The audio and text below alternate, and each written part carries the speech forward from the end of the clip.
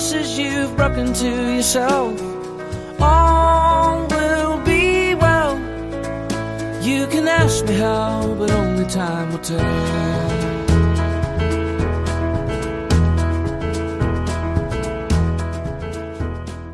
Hello and welcome to The Most Accurate Podcast. I'm your host, Alex Gelhar. The Most Accurate Podcast is proud to be presented by FanDuel. Week 3 is here and we'll be entering our daily fantasy lineups on FanDuel, where there are more ways to win. Today's intro song was All Will Be Well by the Gabe Dixon Band off the group's 2005 EP, Live at World Cafe.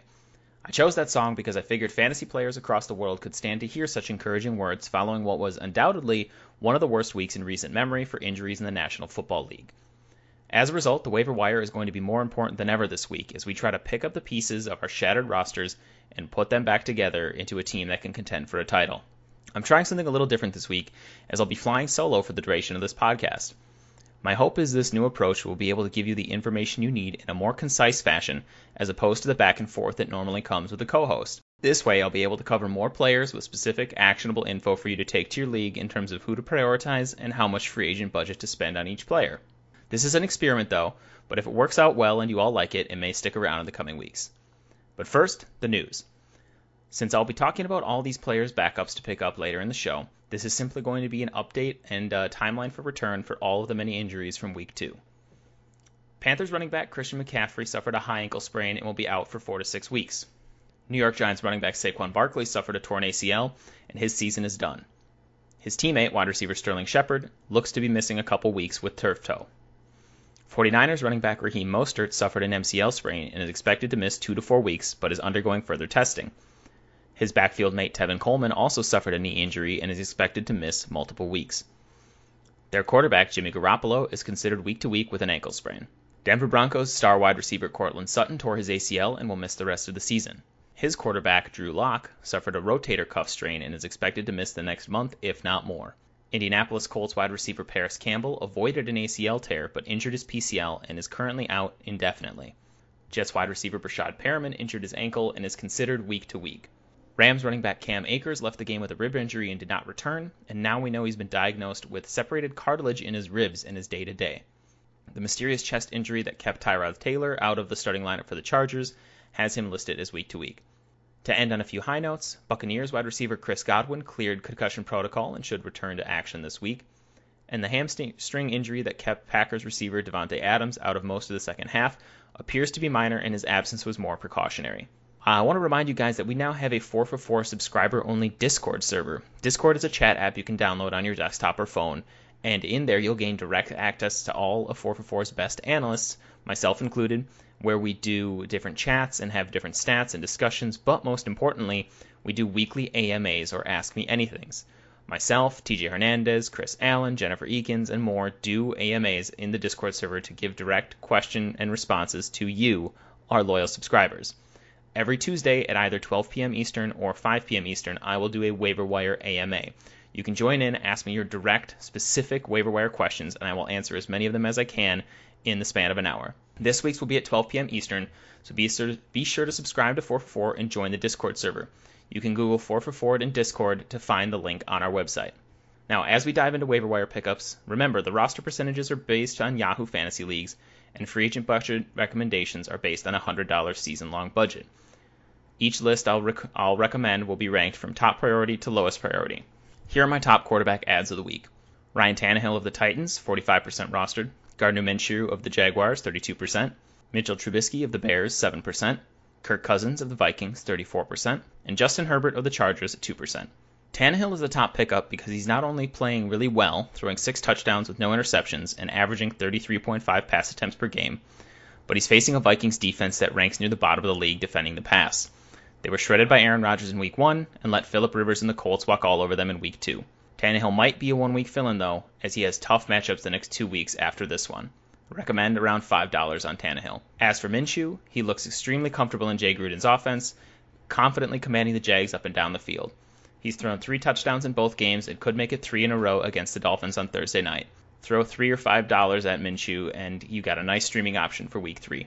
Those in deeper leagues could look to Trubisky to start, after he exploited a great matchup in Week 1, but then fell on his face in a great matchup in Week 2. However, he might have the best matchup of all coming up this week when he faces a Falcons defense that is responsible for both QB1 performances this season, Russell Wilson in Week 1 and Dak Prescott in Week 2. There's more risk when it comes to starting the biscuit, but those in deeper leagues could give him a look for a few free agent budget dollars. Speaking of risks, starting Cousins is risky, but with Tannehill being one of the top pickups this week, I believe the Titans could score points on the Vikings, which could put Cousins in a pass-heavy script.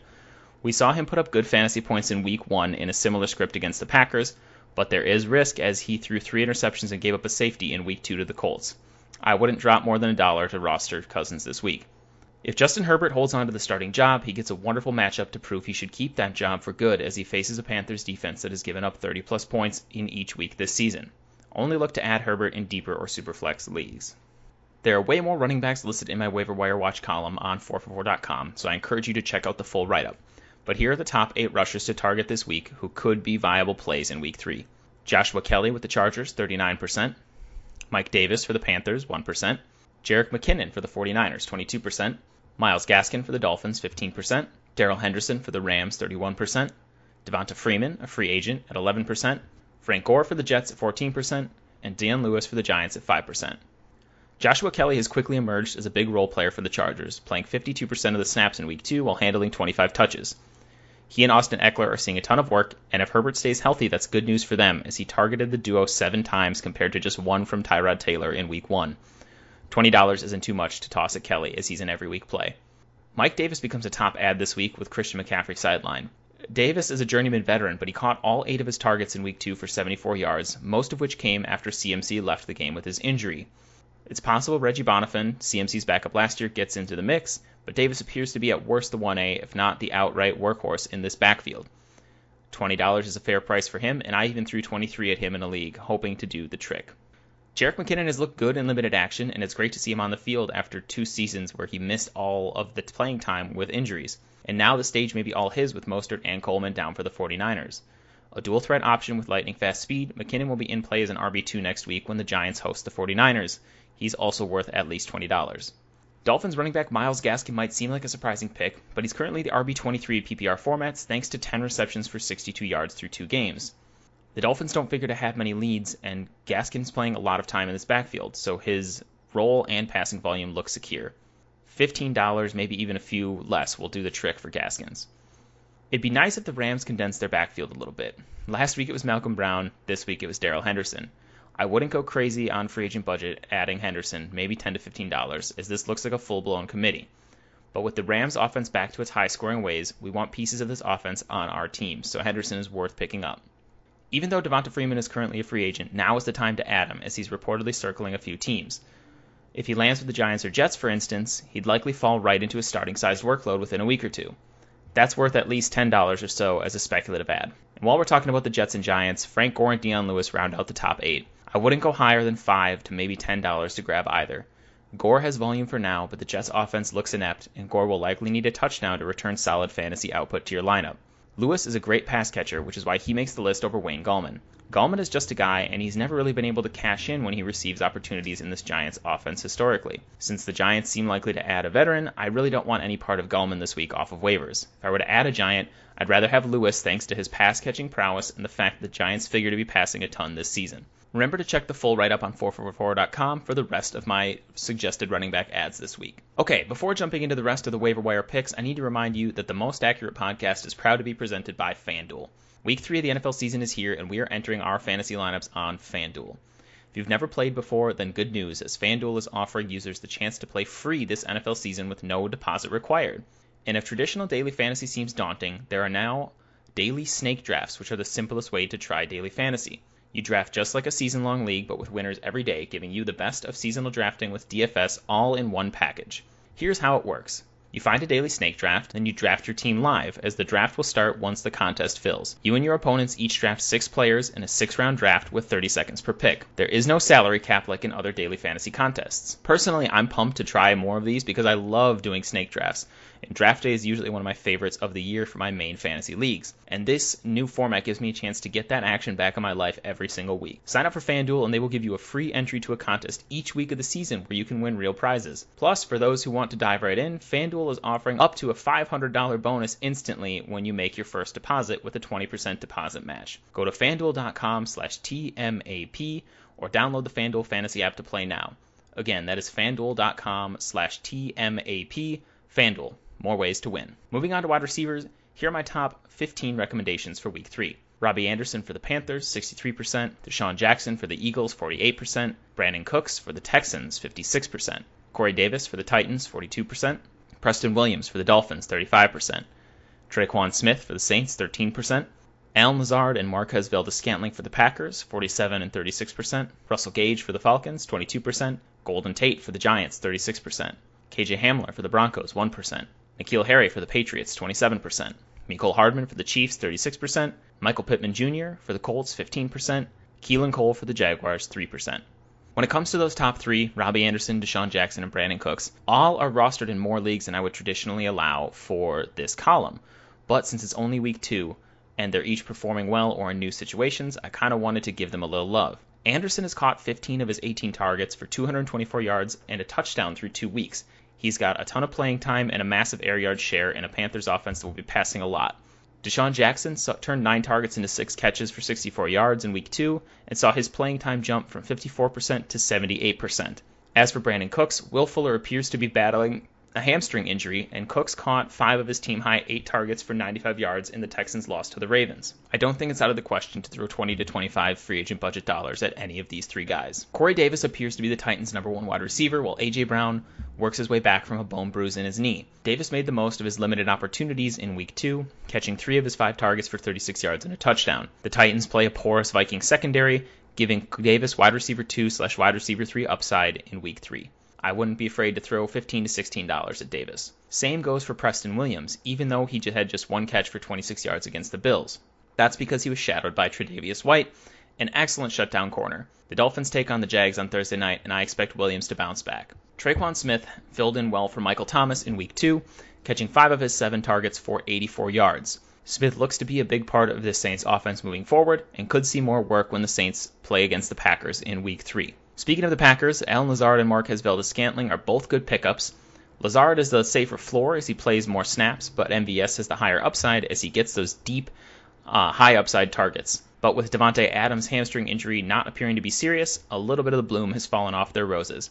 I'd still throw $15 to add them to my teams, as the Packers appear to be one of the higher scoring offenses in the league. Russell Gage appears to be the real deal for the Falcons, as he trails only Calvin Ridley in targets through 2 weeks. He had a nice 6-catch, 46-yard, 1-touchdown line in week 2, and he's seen 12 targets and 9 targets in the 2 weeks this season. He's especially valuable in PPR leagues, and I would throw at least $10 of my free agent budget to grab him. I'd throw the same amount at Golden Tate, as in his first game back for the Giants, he played 62% of the snaps and caught all 5 of his targets for 47 yards. With Sterling Shepard likely to miss time and Saquon Barkley out for the year, Tate's role could increase moving forward. The Broncos are going to need KJ Hamler to step up with Cortland Sutton out. While Hamler only caught 3 passes for 48 yards, he commanded over 22% of the Broncos' air yards and is a big play threat thanks to his speed and dynamic ability after the catch. Hamler's a little bit more of a volatile ad, especially since he'll be catching passes from Jeff Driscoll for the time being, but I really like his upside and wouldn't be afraid to throw close to $10 at him on the waiver wire. N'Keal Harry for the Patriots caught 8 of his 12 targets for 72 yards on Sunday and appears to have the trust of Cam Newton despite some up and down play and drops. Harry and the Patriots have a great matchup in week 3 against the Raiders, so I like his upside as a fringe wide receiver 3 flex play. Mecole Hardman is more of a speculative ad after Sammy Watkins left week 2 with a concussion. Hardman's snaps jumped from 29% in week 1 to 65% in week 2 with Watkins out of the lineup. If Watkins is going to miss week 3, Hardman becomes a nice option as a wide receiver 4 or flex, especially when the Chiefs play the high-scoring Ravens offense on Monday Night Football this week. Michael Pittman Jr. saw his role in the Colts offense increase when Paris Campbell went down with a knee injury. He caught 4 of his 6 targets for 37 yards and offers Phillip Rivers a nice big-bodied target in the passing game.